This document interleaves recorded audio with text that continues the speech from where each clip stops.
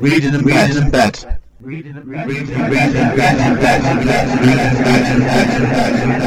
Hello, Amanda. Hello, Andy. What are we doing today? Reading in bed. Yes, now, anyone's wondering, it is definitely episode 40 today, not 39, as I incorrectly advertised last month. Didn't I, Amanda? Yeah. I think once you get to a certain age, though, you forget. Oh, bloody hell, yeah. It's like I think I'm 28 now. I'm sure I am. No, you're 82, aren't you? Do you want to live? Do you want to live beyond this episode? Well, everyone's wondering, this might be the final episode of Reading. You're next. Amanda might become a widow by the end of this episode, but I keep saying she's 82. But anyway, seriously, I am Andy N. And I'm Amanda Steele. Yeah, what is Reading in Bed, Amanda? It's a book review podcast. Yes, and as I said before, this is definitely episode 40. We've been going for 3.5 years now as well. So anyone knows what we do. We used to, Amanda, didn't we? Read books together sometimes, but we haven't done that recently, have we? So no, we've got something lined up for next month, but this month we haven't done that. Yeah, we've got 3 books each this month. So, and what do we do before, Amanda, before we do that? What else happens before book reviews? We ramble on for 10 minutes. 10 minutes? 10 minutes? No comment. Okay, ladies first, because I know the lady has news. Okay, so the most important news is, and this is urgent because you've only got till the 7th of April if you're listening before then, is you might have noticed on the Reading in Bed group on Facebook, I've posted a link to nominate my anthology, which is called Words to Remember, a printed words anthology. And if you want to nominate that in the Saboteur Awards for the best anthology, that'd be greatly appreciated.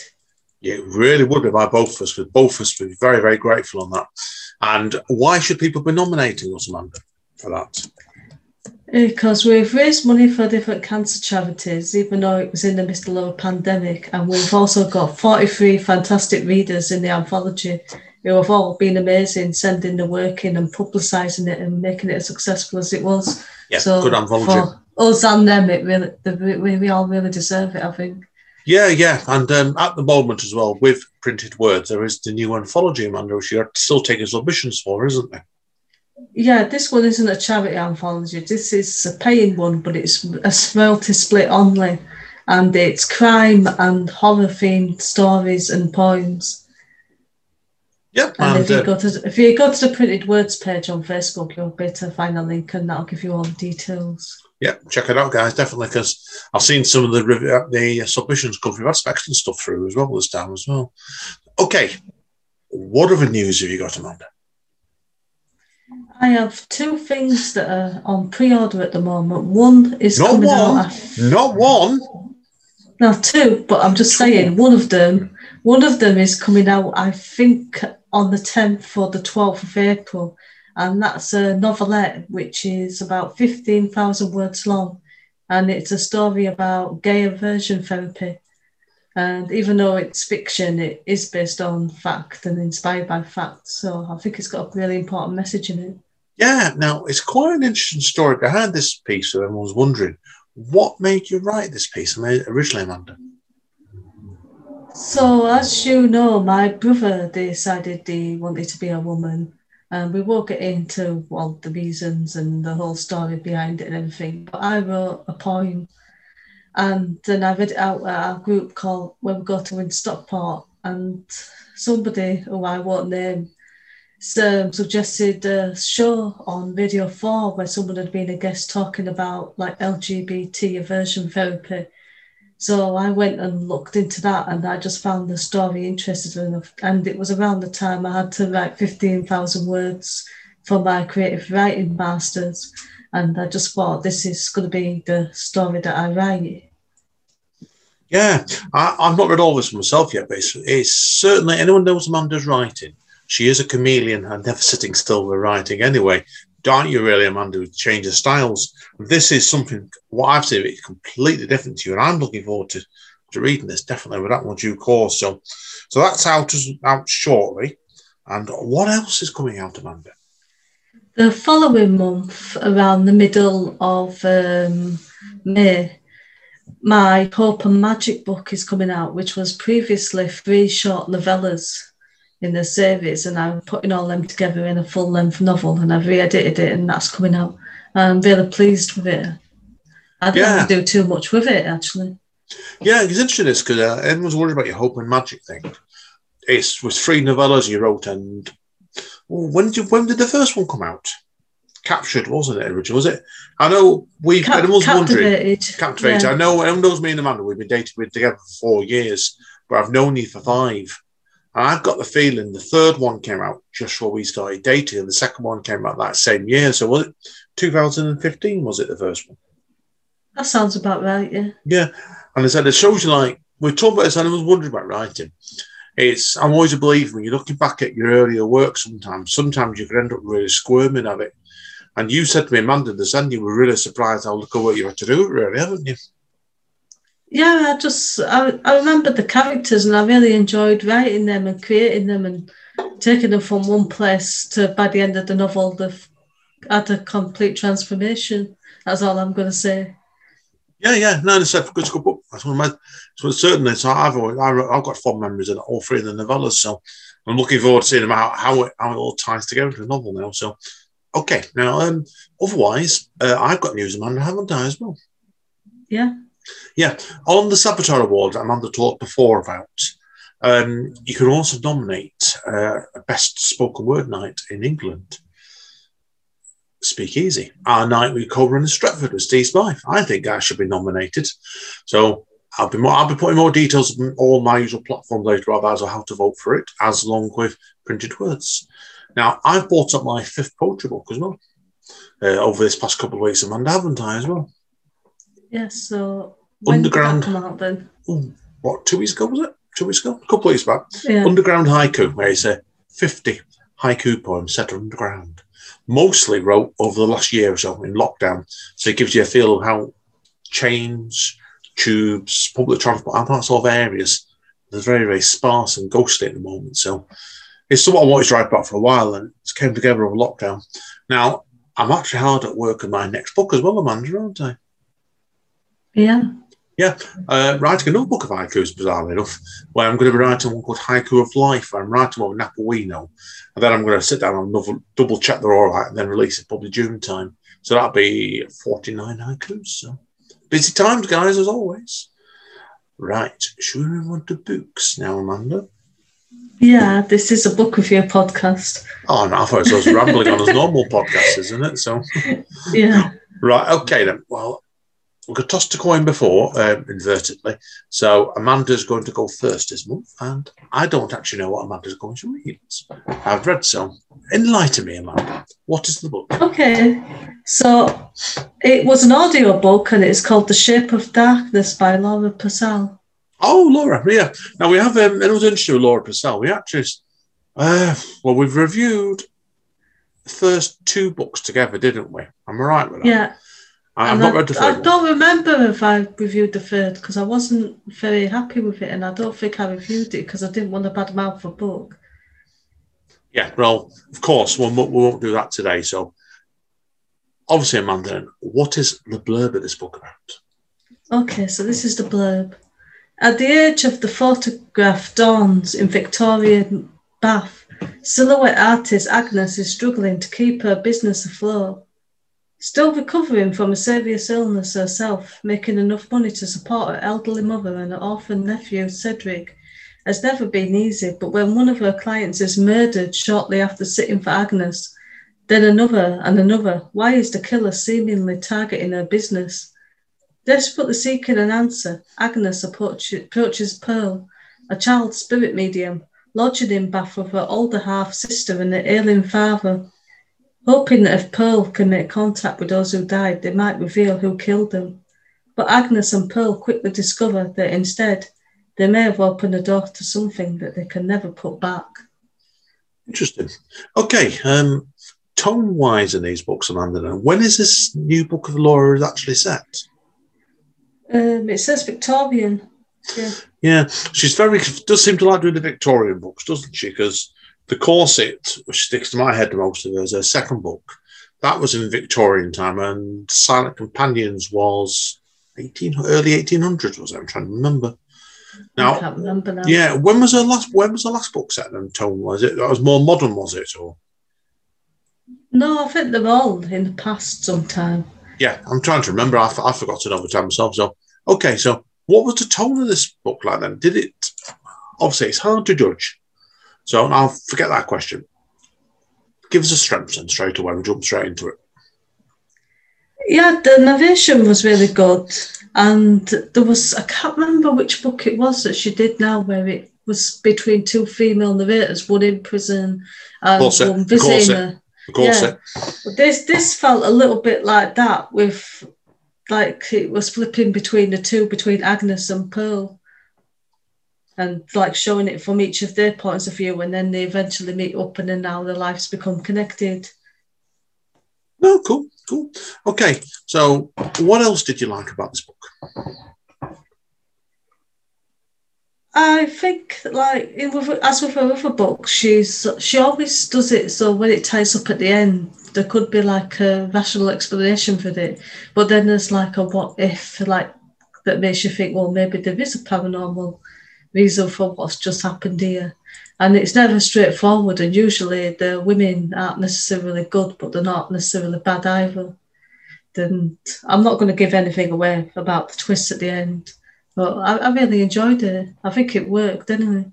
Oh, that's good then. So was it quite a long book, this one, was it? I can't remember how long it took me to listen to it now, but it didn't take that long. I was just listening a little bit every day in the morning before you got up, while I was up at like 2:00 in the morning. So yeah, no one's under Amanda. That is a normal procedure straight away. So that's interesting. So what was you said before? The not get my word teeth out. You said the narration was mostly between two women, wasn't it? So what was the journey like for both these? Was it quite a good journey? Did you think? Characters. Yeah, I think so. It's like it gradually evolved as it went along. And like what you thought you knew, you don't know when it was actually turned out to be something different. But I don't want to give anything away because I want people to read it and be surprised when it happens. Yeah. No, of course we don't want to. Put but it's never straightforward anyway with books. I don't think there's always something that you weren't expecting.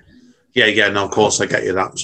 So did you? And obviously, before we go on to that actual marking, then do you want to give us the weaknesses of the book? Not so much weaknesses. I just don't think it was quite as good as her first two books, but it was a lot better than the third book.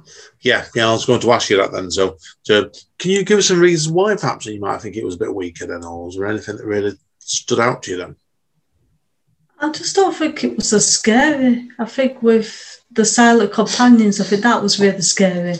And of course it was a bit as well. But this, I think it just it just lacked the scariness, I think. Or maybe I'm just like, like, I don't know, so used to weird stuff now, I don't know. Well, you live with me, so it kind of says it all straight away, doesn't it? So what do you like? Anyway, okay, cool. So okay then. Is there anything else you need to say about the book for your markets? No, I don't think so. Okay then. What mark are you giving us out of 10? So I'm going to give it a 7 out of 10. So it's a recommendation. Oh yeah, it's a book's recommendation. Always good to hear stuff like that. So well, good stuff. So okay, guys and girls. Well, that's the end of part 1. Okay, what would Amanda like as a hint then for book 2? I don't know. I don't know what book you have. So mine's an escape book. This next one. Yeah, so I'll escape while we have the break, and then you'll be here on your own. Then exactly, I'll do this. Amanda's now in the kitchen, and have a big piece of chocolate cake, aren't you? Easter egg. Oh, Easter egg cake. That's more like it. Yeah. So right. See you in a minute, guys. Stay safe. Bye, Amanda. Bye. Reading in bed.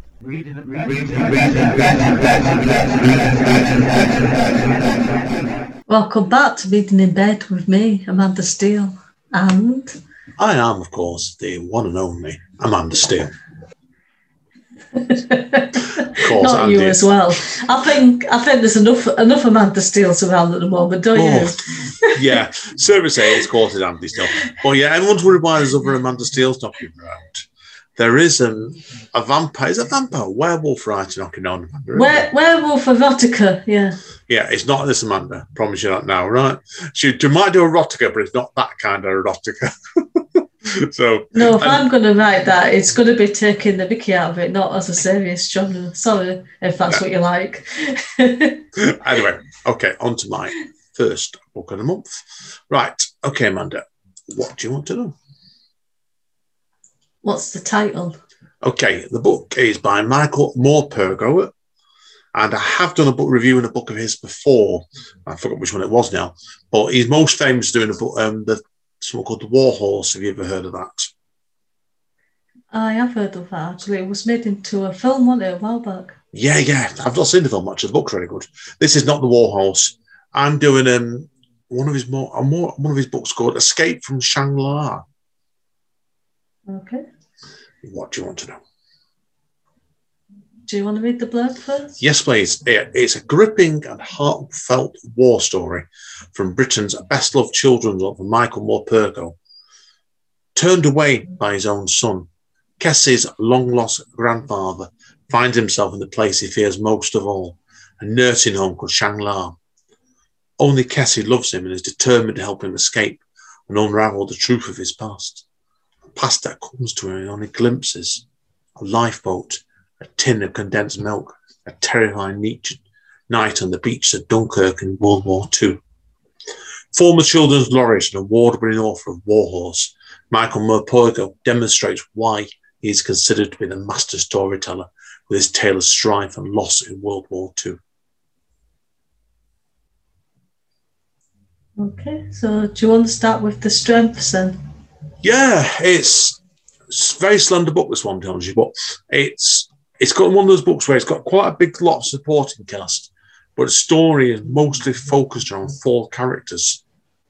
Kessie, an 11-year-old girl, her dad Arthur, and her mum. This compact family unit relationship is changed when Arthur's dad, Popsicle, after being separated from Arthur 50-odd years ago, appears. And it starts off really because he gets found, and they've not been speaking to years, Arthur and his dad, but he gets found he's suffering from an illness, which was apparently reported because of a stroke, and he eventually gets placed in Shangri-La, a care home. Okay. Would you happen to carry on?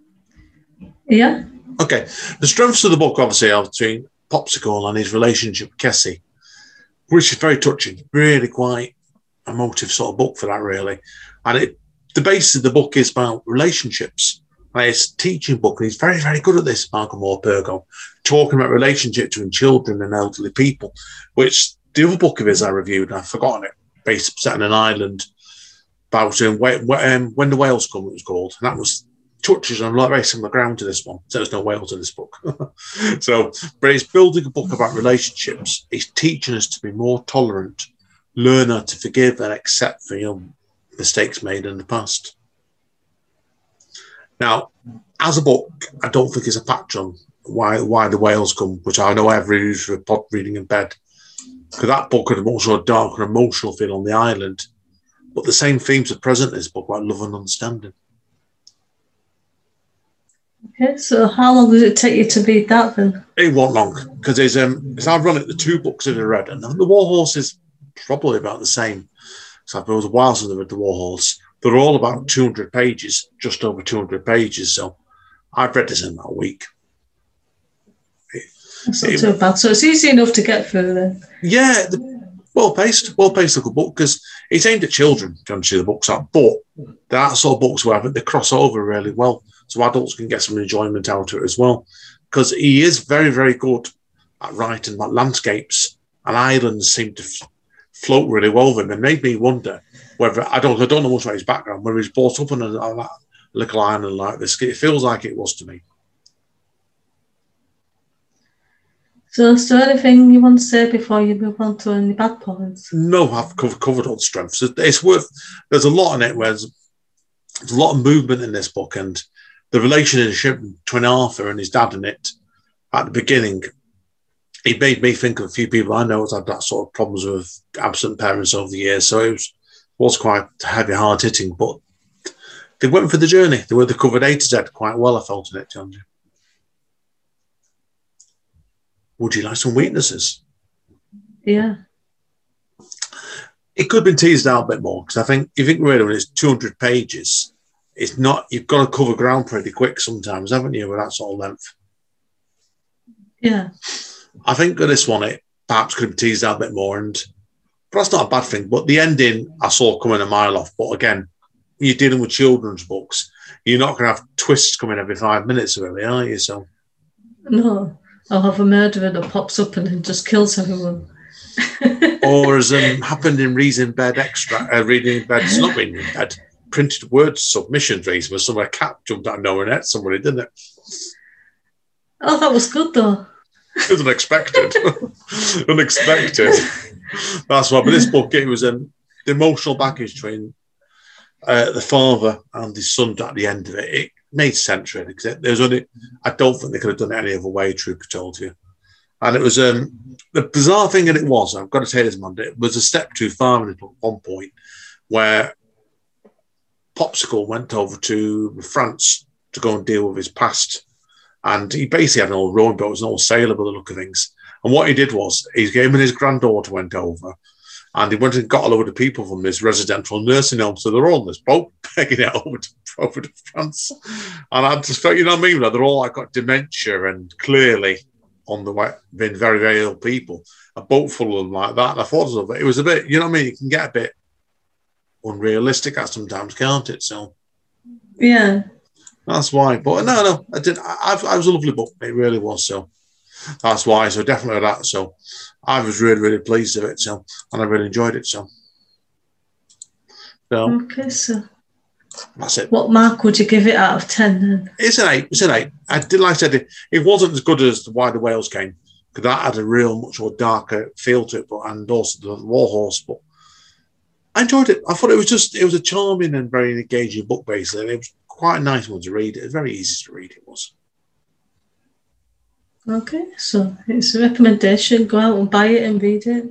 Yep, read it away. So, okay. Well, that's the end of part 2, guys. When we return with part 3, Amanda, what hint have you got for us?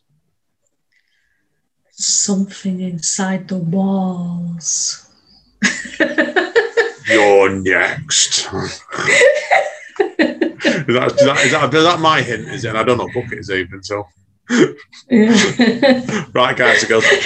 As always, with us, hang around, and we shall see you in a minute. Well, Amanda shall explain what's in the walls and where it does say "You're next." Does it say "You're next"? Does it say "You're next"? You're next. You're next. Well, we know you're next, Amanda, anyway, aren't you? So, right, see you in a minute. Say bye, Amanda, seriously. Bye. Reading in bed.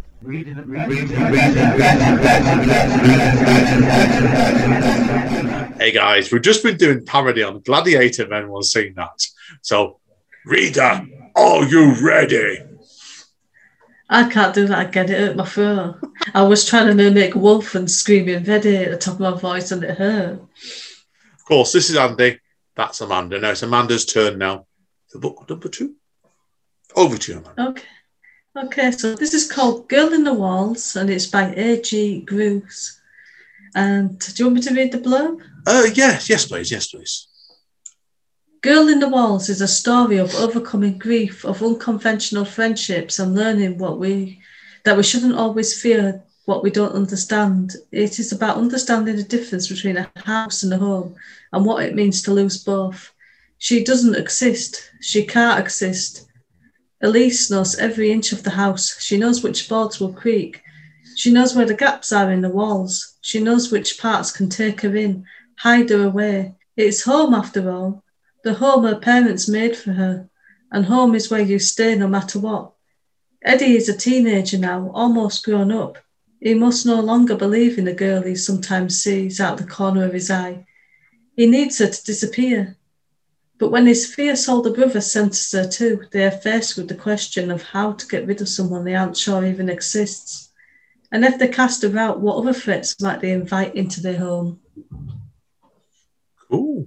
Now, what made you want to go for this book, Amanda? So this was another Pigeonhole book. They should sponsor me, really. They should start sponsoring this podcast. Yes, definitely should be. The amount of books you get over from Pigeonhole. So, right, so before we go into the strengths and weaknesses within a Pigeonhole book, then, over what period of time did they give you this book then? Because Pigeonhole, everyone's wondering, is like a website that gives you what a book to read spread out over a certain amount of days normally. So, how long did they give you to read this one, Amanda? Then? The average is usually 10 days. I think this was about 10 days as well. Yeah, but so you do always tell me as well with Pigeonhole, some books, when they do that, whether they're good or bad, we'll come on to that in a minute. Some of them take you much longer than others to read. And was this one where the extracts were quite lengthy, or was it quite nicely paced? I've come to learn now that Pigeonhole will usually say that it'll take you 20 or 30 minutes a day, but it ends up taking nearly an hour.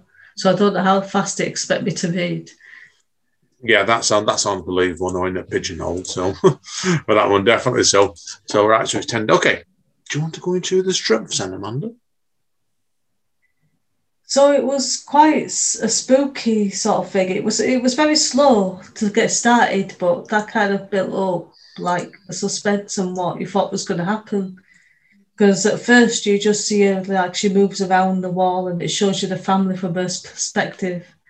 And luckily it didn't spend all 10 days just like her inside the walls and moving around and watching the family. It did progress from that.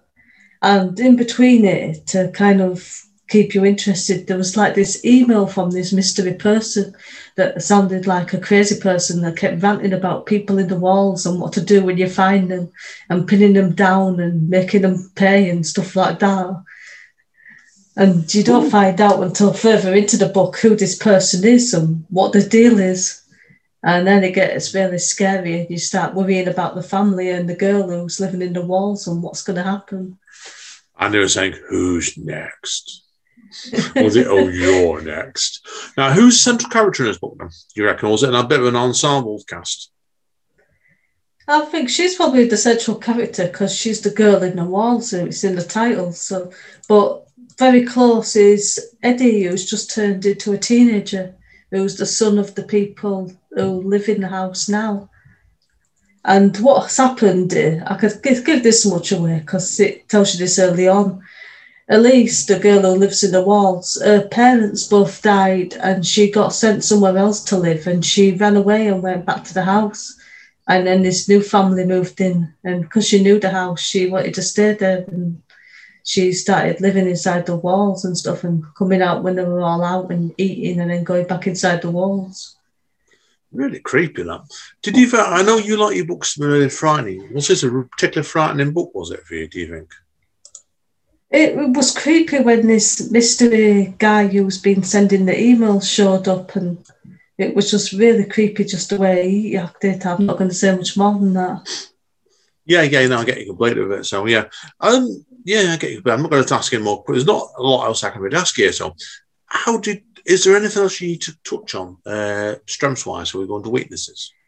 Yeah, what I liked about this book, and it's not really mentioned what the condition is or the diagnosis, but Eddie, who's just turned into a teenager, the way that he acts and things like that, it was almost like he's got autism, the way he acts and reacts to everything. And it's nice just to sort of see that kind of character, but not to put a tag on it and just to have the character in there. And if you recognise those traits, you see them. But if you don't, it's still just as good a character. Yeah, so it sounds like they didn't actually go for, obviously, all the usual cliches and they deliver that then. So, but it's easy nothing to do that something badly, isn't it? So it sounds like they did it okay then, didn't it? So, yeah. Good. No, good. That sounds good to me. So, okay then. Do you want to go into the weaknesses? I think the only weakness was just the way it was a bit slow to start with. I know that was to sort of build up the tension, but I think they could have sort of cut a little bit out of it and still not lost anything. Yeah. No, I get you completely with that. So yeah, it does sound one of those things where some books they're going too long, don't they? So yeah, so I get you that. So fair play. So okay then, if that's it, Amanda. Then, Yeah. what marking are you going to give this book? I'm giving it an 8 out of 10. Ooh, recommendation. Now I've noticed there, we started off with a 7, we went to an 8. What another 8? Now the big question, Amanda, is on book 4. Will it go or will it go? What do you reckon? Oh, it'll be 7 out of 10 the next one. Have we ever done? I know we're digressing a bit here. Have we ever done a 0 out of 10? No, because I think that if we read a book that would rate 0 out of 10, we just won't mention it on the podcast because it'd be completely torn apart and we'd feel really bad about it. Well, I would anyway. I don't know about you. You might just enjoy tearing it apart. Oh, no, I'm not that cruel. Not that cruel. Well, I know you did have a book once. We're backtracking this, guys, actually, where you had a podcast, you had a book once, Amanda. We actually declined to name it, didn't you? Yeah, well, we just did it as a feature. It's like how not to write a book. Yeah. And I only got to page 16 as well. And I still got lots of material out of what not to do. If I'd been able to read the whole book, which is just, it's too bad I couldn't get through it. It's like, who knows how much material I could have come up with. Exactly. And then a slice of story for another day. So, okay, guys and girls. Well, that is the end of part 3 already. You're next, Amanda, aren't you? You're next. Only you're next, aren't you? You're next. Yeah, it is me. Okay. Do you want a hint? Yeah. Truths and lies. Oh. Right. Well, that's your hint. You'll get that in part 4. If you hang around, guys. See you all in a minute.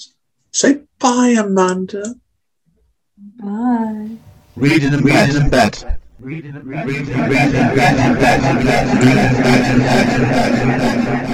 I'll come back to reading in bed. And guess who's next? It's Amanda. No. It's me. Okay. At least I think it's me, Amanda. Anyway, so if it's not, it's tough. I'm going next anyway. Okay. Right. Do you remember last month, Amanda, I reviewed a book by a lady called Michelle Cox? I'll probably remember. Yeah, it was basically a Detective Clive and Henrietta mystery book set in Chicago in the 1930s. Oh, right. Yeah. Yeah, I've got the book is Ring of Truth by Michelle Cox, and it's book 2 in the Inspector Howard and Henrietta series. I read the first one last month, and I'm actually due to speak to Michelle actually in next week too. So I thought, well, it was a good idea to carry on reading the series. And I've read the first 2, and I've got the third one to read. I might do it next month. So, what do you want to know? Okay, start with the blurb. Okay. In the second book of this series, Henrietta and Clive delightfully rewrite Pride and Prejudice with a hint of mystery. Newly engaged, Clive and Henrietta now begin the difficult task of reaching each other's families. Difficult because Clive has neglected to tell Henrietta he is in fact the heir to the Howard estate and fortune, when Henrietta has just discovered her mother has been hiding secrets about their past as well. When Clive brings Henrietta to his family estate to meet his parents, they are less than enthusiastic about his impoverished intended.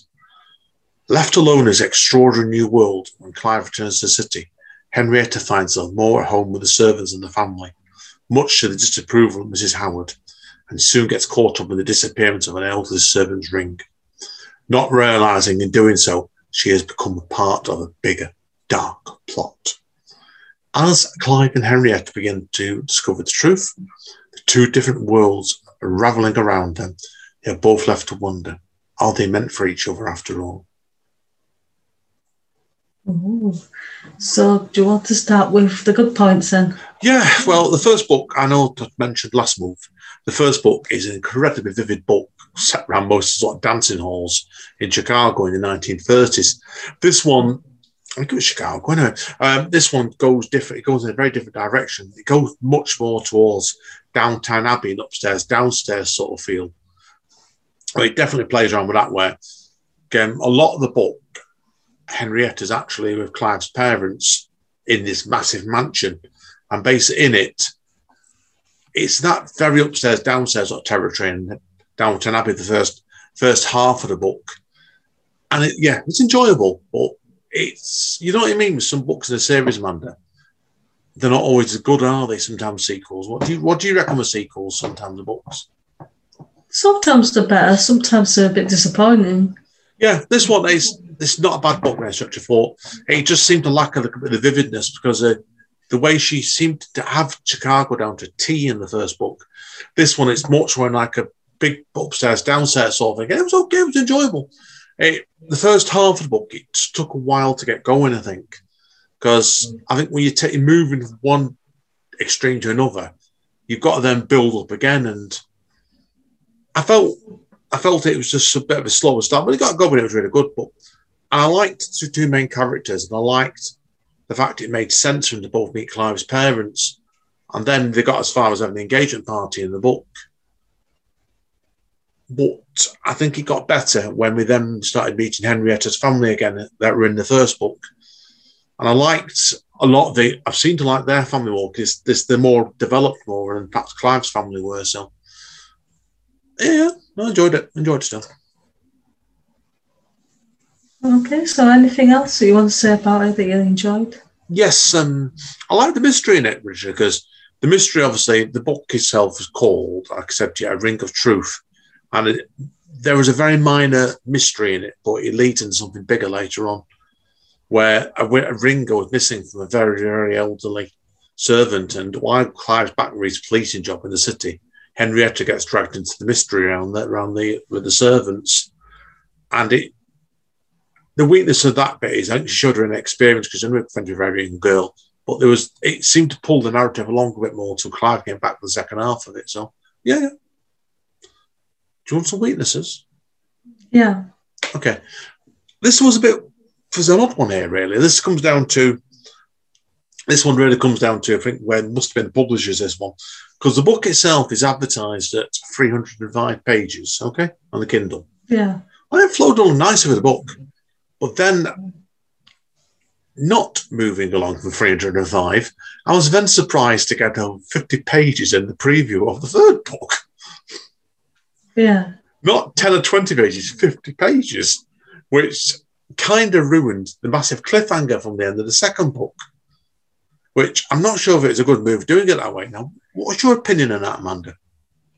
I've seen people who really hate it when this happens because I've seen like this get into the mindset, I'm going to get this amount of pages, and then with like maybe 5 or 10% left, it suddenly ends, and then they realise that they've got a whole different thing to me that's not that book at the end.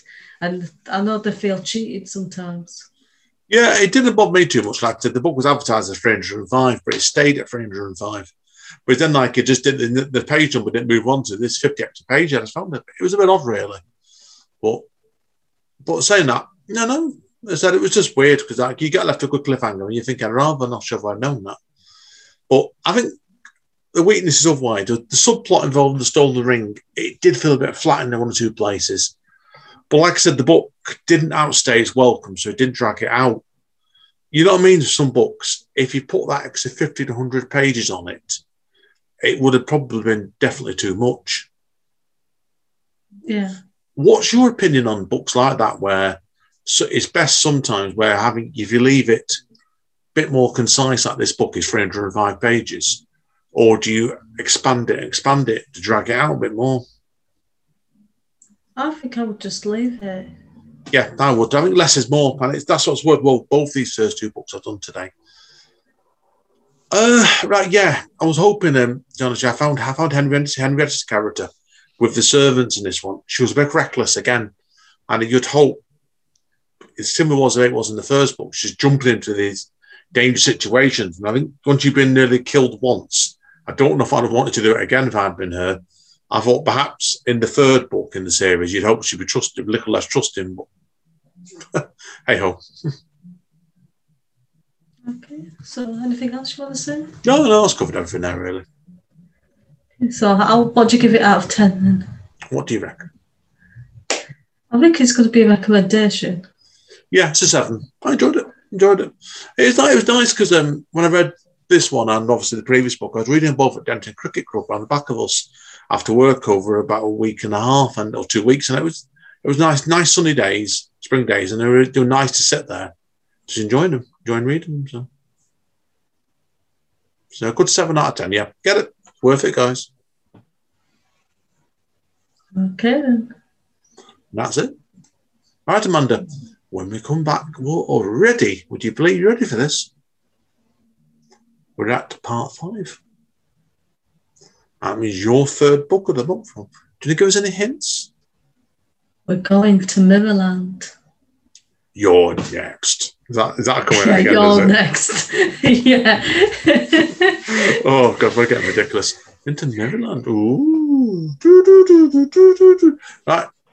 Hang around, guys. We shall see you in a few minutes then. Say bye, Amanda. Bye. Reading in bed.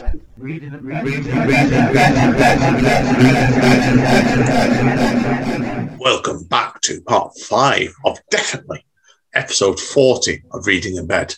I am Andy N. And I'm at the end as well. Oh, blimey. See, we got 2 Amanda Steeles before. I don't think there's a 2 Andy N's on the net, is there? No.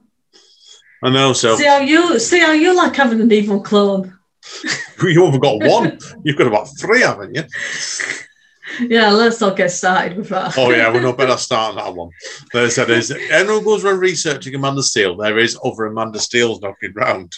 Some of them. Evil clones. I'm the original. Some of them almost definitely unorthodox, to put it bluntly to you. So, right. But anyway, this Amanda Steele, do you want to tell us, first of all, then, what this book is called? Okay, so it's called Mirrorland, and it's by Carol Johnstone. Okay, and how did you find this book, then? This was another Pigeonhole book. Oh, you and your Pigeonhole books, blimey. No, cool. So give us the blurb. Okay. Kat lives in Los Angeles, far away from 36 Westwick Road, the imposing Gothic house in Edinburgh where she and her estranged twin sister, Elle, grew up. As girls, they invented Mirrorland, a dark imaginary place under the pantry stairs full of pirates, witches and clowns. These days, Kat rarely thinks about their childhood home or the fact that Elle now lives there with her husband, Ross.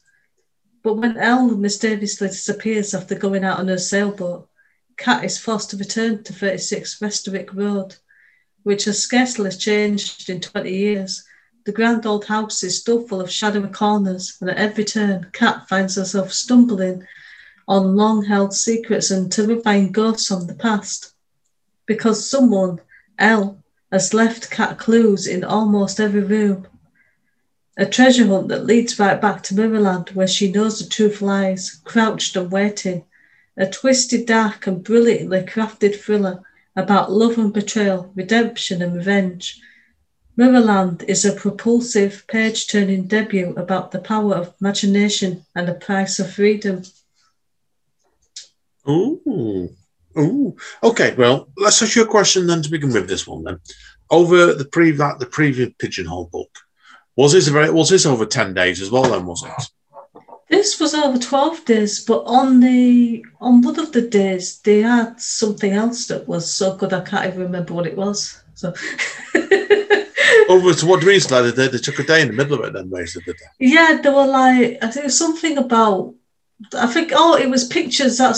It was pictures of what the house that was based on the house that the twins had grew up in, with like bars on the window, and it was all a bit random, and a chance to win a signed copy and stuff like that. I don't really know what that was all about. And then it went back to the proper stabes then for the other 11 days. Oh, that's a bit weird in the middle of it. Straight away, so that is very unusual. Straight away, so. But it makes you wonder sometimes when they do this something, they do it just to try and confuse you, don't they? Yeah, because I logged in and I was all ready for my reading for the day, and then that came up and I was like, oh, okay then. Bizarre. So anyway, okay, that been the case, Amanda. We better ask you then, what were your strengths of this book? So I enjoyed the flashes between the past and the present. So Kat is the twin that's had to come back from America because her twin sister Elle's gone missing, and she's in the house where they grew up together. So she keeps remembering. She gets the clues and stuff like that, and she keeps having to remember things that happened when they were in the childhood home together. And then you see how it links to now and how the two of them became estranged. Because normally, if you think twins, you'd think they'd be really close, but they've been living in different countries for about 12 years, I think it was. Yeah, that is spoken to each other.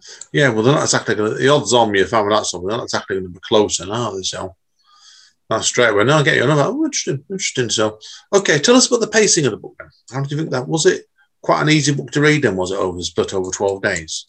I've noticed some of the reviews, people didn't like it because I think it was quite slow to get going. But I think that was the point where you just get to know like the characters and like what happened, and it was confusing, I think, in parts. But if you stick with it, it's like you get rewarded because you find out like what happened and you start to understand it then as it unfolds. And there were quite a lot of twists in it, and they all seem to work, I think. Yeah, I think sometimes when you do this sort of book where there's lots of twists in it, you can overdo it sometimes because you've got to try and keep people's interest, haven't you? Yeah. But it sounded like to me that it kept your interest pretty good then, didn't it? So yeah, because the second to last, Dave, people wasn't sure if it had finished because it felt like a natural end. And then they didn't know, like, when they came for the last one, the 12th one, the next day, if that was going to be like an extra thing and there was going to be another twist, or if it was going to be a repeat of the earlier one where there was something else waiting for them instead. Interesting. No, it sounded like then straight away, doesn't it? So, like, there'd been plenty thought out in this book. Who was the main central character then? That was Kat, who was the twin that's had to come back from America. So even though you see Elle quite a lot in flashbacks and she's fought and talked about quite a lot, you don't really see her because she's gone missing. So I'm not going to tell you what happens there. Yeah, interesting indeed. So, okay, moving on then, Amanda. What was the backing cast of the book like? Was it quite a good backing cast as well? Was it? Did you think? Yeah, there was quite a lot of characters, and like the main one, apart from the twins, was Ross, who was actually a friend when they were children and they grew up together. And I think they lost touch for a little bit and got back in touch again. And they had a falling out because they both liked him, and he ended up marrying Elle, who's the one that's gone missing. Yeah. No, interesting. And he's not all that he seems to be either. So watch out for him. He's a wrong one. Is he a monster? He's a wrong one. So he's going around the book saying, "You're next." Yeah. Oh, I shouldn't do that because I know we've been a bit cruel there, to be honest. I'm taking the mickey out of this book, but so ignore me. I do apologise for that with everybody, but no, interesting that Monday straight away. So, okay, is there anything else you need to cover then before we move on to the weaknesses?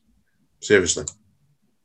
No, there's nothing else to cover. I've only really got one small weakness apart from the slowness of it at the beginning. Okay, go for it then. I thought it would be scarier because there's actually a quote from Stephen King. I've managed to get a quote and he recommended it. So I thought it would be scarier. So it's chilling in parts, but it's very much based on like things that can happen in real life rather than like a big scary monster or haunting or anything like that. Yeah, it does ask a question, this one, Amanda. Let me ask you this question to conclude with this part.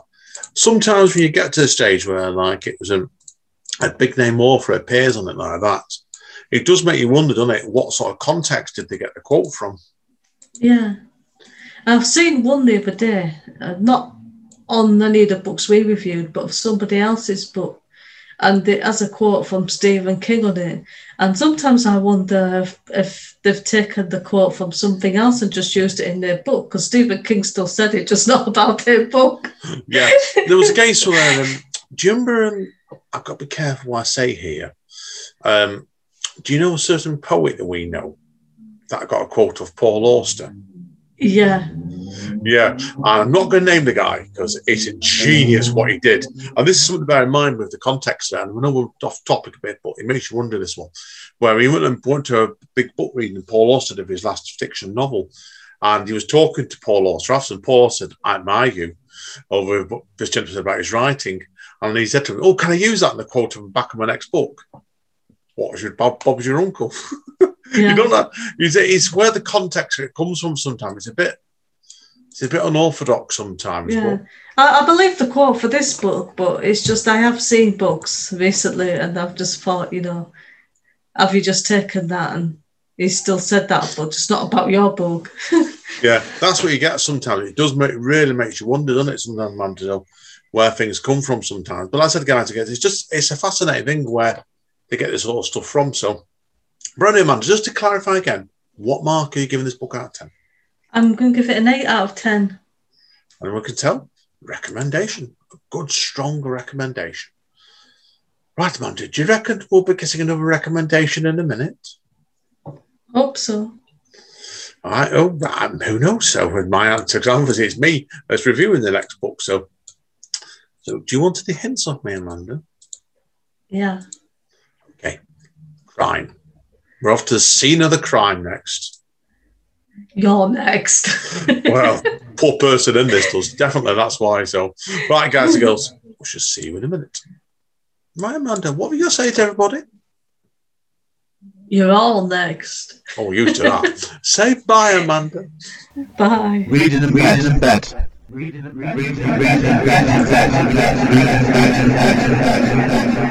Welcome back to Reading in Bed with me, Amanda Steele, and I am Andy. Okay, onto the big finale now for this month, Amanda, isn't it? Yeah. Okay, I'm doing not a novel today for this. It's a graphical novel. Because everyone knows me, I love graphical novels, and this one is come up as a big reissue in February. And I had the original comics. Certainly, I wanted to get it as a graphical novel on it. I picked it up. It wasn't that expensive from a very famous bookshop, shall we say. So, what do you want to know, Amanda? The name of it first would help. Okay, it's called The Scene of the Crime. Do you want to tell you the crew that are involved in it? Yeah. It's written by a gentleman called Ed Bruckenbender, with art by an American artist called Michael Lark, and quite a localish artist called Sean Phillips. And I do need to state before we carry on, Amanda, this is a review of the 2021 reissue of the graphical novel. It was out about 12 years ago. It was out, and the original version is quite different. Okay, so is there a blurb for it? Yes, there is. From the co-creators of Gotham Central and Fatale, and comes a lost crime noir masterpiece. Scene of the Crime was the first time Ed Bruckenbender and Michael Lark worked together for their acclaimed runs in Daredevil and Gotham Central. And it was inked by Sean Phillips, who then went on to do all kinds of work with Ed Bruckenbender as well. This is where it all began, with a hard-hitting mystery story, a modern-day Chinatown that gathered nomination to Best Miniseries and Best Writer in the 2000 Eisner Awards. Okay. So, you want to start with any good points? Yeah, there's quite a bit I can say about this actually, to brutality as well. Okay, strengths. Right, I do need to give a trigger warning on this review before we carry on, because some of the topics in this aren't particularly nice. That needs staying, okay, for sexual content. Now, that comes under weaknesses. I've got all the comics originally from this all to a short run in 1999. It was a 4-issue comic miniseries, and I can't remember what actually drew me to this at the time with the comic shops, although I did know Sean Phillips' work before that. I became a big fan of the artist and two artists and writers afterwards. Now, there's 2 stories in this book. The main one is called Little Piece of Good Night, where we meet P.I. Jack Herriman, who gets approached to look for a missing girl by her mother and sister, both of which haven't heard from her for a while. Now, it's really interesting, this really, because I love that the first chapter is brilliant because I don't want to give too much away, Amanda. You know what I mean? Something to do mysteries. You best give get the spoilers down.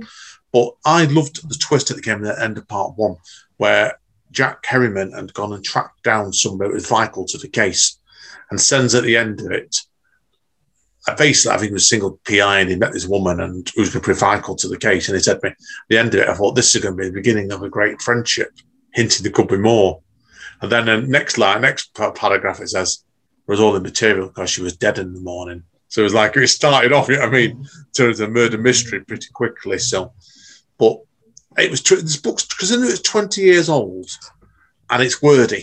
If you ever read graphical novel, you've read that one by Stephen King's son, haven't you? You know, the one we saw the TV series of, not The Ring. Oh, Lock and Key. Lock and Key, yeah. Now, I'm going to just do, it's a weird comparison, but Lock and Key, I've read a bit of it. When you read that, Amanda, it was that the dialogue wasn't tons of it, was there, on the page? No. This one's wordy, very, very, very wordy, but it carries along nicely, and a lot of it is, there's a lot of mystery to delve through in this, and it only really comes apparent at the end of it, but there is plenty of hints going along as you go along. You've got to pay attention to it. Now, the second piece in it, there's a short piece that comes straight after that was published as a prologue for this called Gods and Sinners, which the detective and his uncle's wife go to stop him and an auntie over Christmas, and he gets dragged into a little murder mystery there. And that's only 10 pages long, and it's a really beautiful piece. It's probably better than the main 4-piece thing, but it shows you really how good an ongoing series this could have become. But it's one of those sort of things where, Amanda, it got dragged down by politics, unfortunately. It never happened. So. Yeah. Okay. So, Stanley, well, good points with why you the graphics are great. Graphics are great because they're a good team. Michael Ark's he did a great run Daredevil, and he's also doing a series at the moment called Lazarus, which I think is tremendous. And Sean Phillips has gone on to doing Criminal, Marvel Zombies. Have you ever read that, Amanda? Have you? No, I think I've seen it about. Yeah, Marvel Zombies is well worth getting. I hope Marvel TV are going to do an animated version of that because it'll get bloody. But he's also done lots of other stuff. He's a fantastic artist. So it's weaknesses time. Okay. Now, this is where the trigger warning comes in again. I need to advise people, if you're going to be still listening at this point, you might want to skip a couple of minutes here, okay? Now, while the book is moody and the graphics are great, it's very, very well wrote but wordy, the plot does cover paedophilia and incest in potentially quite graphic detail. And for that warning, that thing, it is not for everybody, as a word of warning. And I've been serious here. It is very wordy also, and it is quite slow for a comic. But it stands up well after 20 years, probably more now, because I think comics changed over the last years. And perhaps if wrote nowadays have been accepted well now. It's like I said, it's a difficult one because what's your opinion, Amanda? Should you be touching on potential controversial topics like that in comics, do you think? I don't think so, really. I think even if it's crucial to the plot, I think there's ways you can get around that. And you can kind of like take it to the point where just before it happens and then afterwards, and you can make it clear what's happened without actually showing it. Yeah, they didn't show tons. They didn't show tons of it. It just basically was hinted at more than anything else. But it's sort of thing that it's a controversial topic at best, and it is vital for the plot. There's no two ways about it. But it's just a word of warning. Okay, so that one straight away. I think as an early collection for the three people in question, because all three of them are new in their career in this, there is lots of elements shown in later works, and I think it's good, but I think all three went on to doing better work later. That makes sense. And there's a lot I can say more about this, but it's a good book. I enjoyed it. Okay, so is there anything more you want to say about it? No, not at all. Okay. What mark do you reckon I want to give this, Amanda? I think you're going to give it a recommendation. Yeah, I enjoyed it. I thought it was a great comic, but it's an adult comic, not a child comic straight away. It's an 8 out of 10. Okay. Straight away. Go get it. Yeah, go and get it. And it's worth it. So you can get it quite cheap on Amazon for quite good price you can. And it's worth it. So, okay, right. To conclude with today, Amanda, we better do you want to give people any hints about what we're going to review next month? We're going to find the one next month. Yeah, should we tell who the one is by? Yeah. By John Mars. John Mars. Yeah, and what else? Have you got anything else you've got in mind for next month for reading, Amanda? Yet, are you still sorting yourself out with that? I'm still sorting it out because I've got one book I'm reading, but I don't know how long it's going to take me to get through that. It's fair enough. And well, I'm halfway through. Well, I'm about 40% into the one, and I'm a little bit more in another book. And my Kindle's not having this at the minute, so. But the other book is called, I know for a fact, it's called "Sex Lives of Cannibals." Yeah, that needs an award just for the title. Oh, I know it's an unusual book. It's very funny in places, but I've got trouble with my Kindle working at the moment, so I can't tell you who that book's actually called. But it's eye-opening. I think if people go to Amazon though, I think it'll probably come up, but there won't be a ton of books with that title. No, I don't think there will be in that one straight away. It's rather it's eye-opening to put it bluntly to you. So, but I said that's my first two books in next month. I'm not sure on the third yet, so we will see. Anyway, Amanda, should we let people go and enjoy the rest of their afternoon? Yeah, we've got to eat Easter eggs. Yeah, and what else are we doing after that? Kebabs. Your kebab for you mean, yeah. Easter egg. Yeah, what we're doing is, Amanda's going to get a pizza, or nick part of my pizza, put a kebab halfway in it, fold it into a sandwich, and then put some Easter egg in the middle of only just to give it extra special flavour. Easter egg kebab. Yeah, see, now we do like eating different things over reading in bed. We do, so definitely that. So, right, guys and girls, as always, we shall see you in approximately a month's time, Amanda, won't we? So, as always, do you want to say bye to everybody? Bye. Reading in bed. Reading in bed.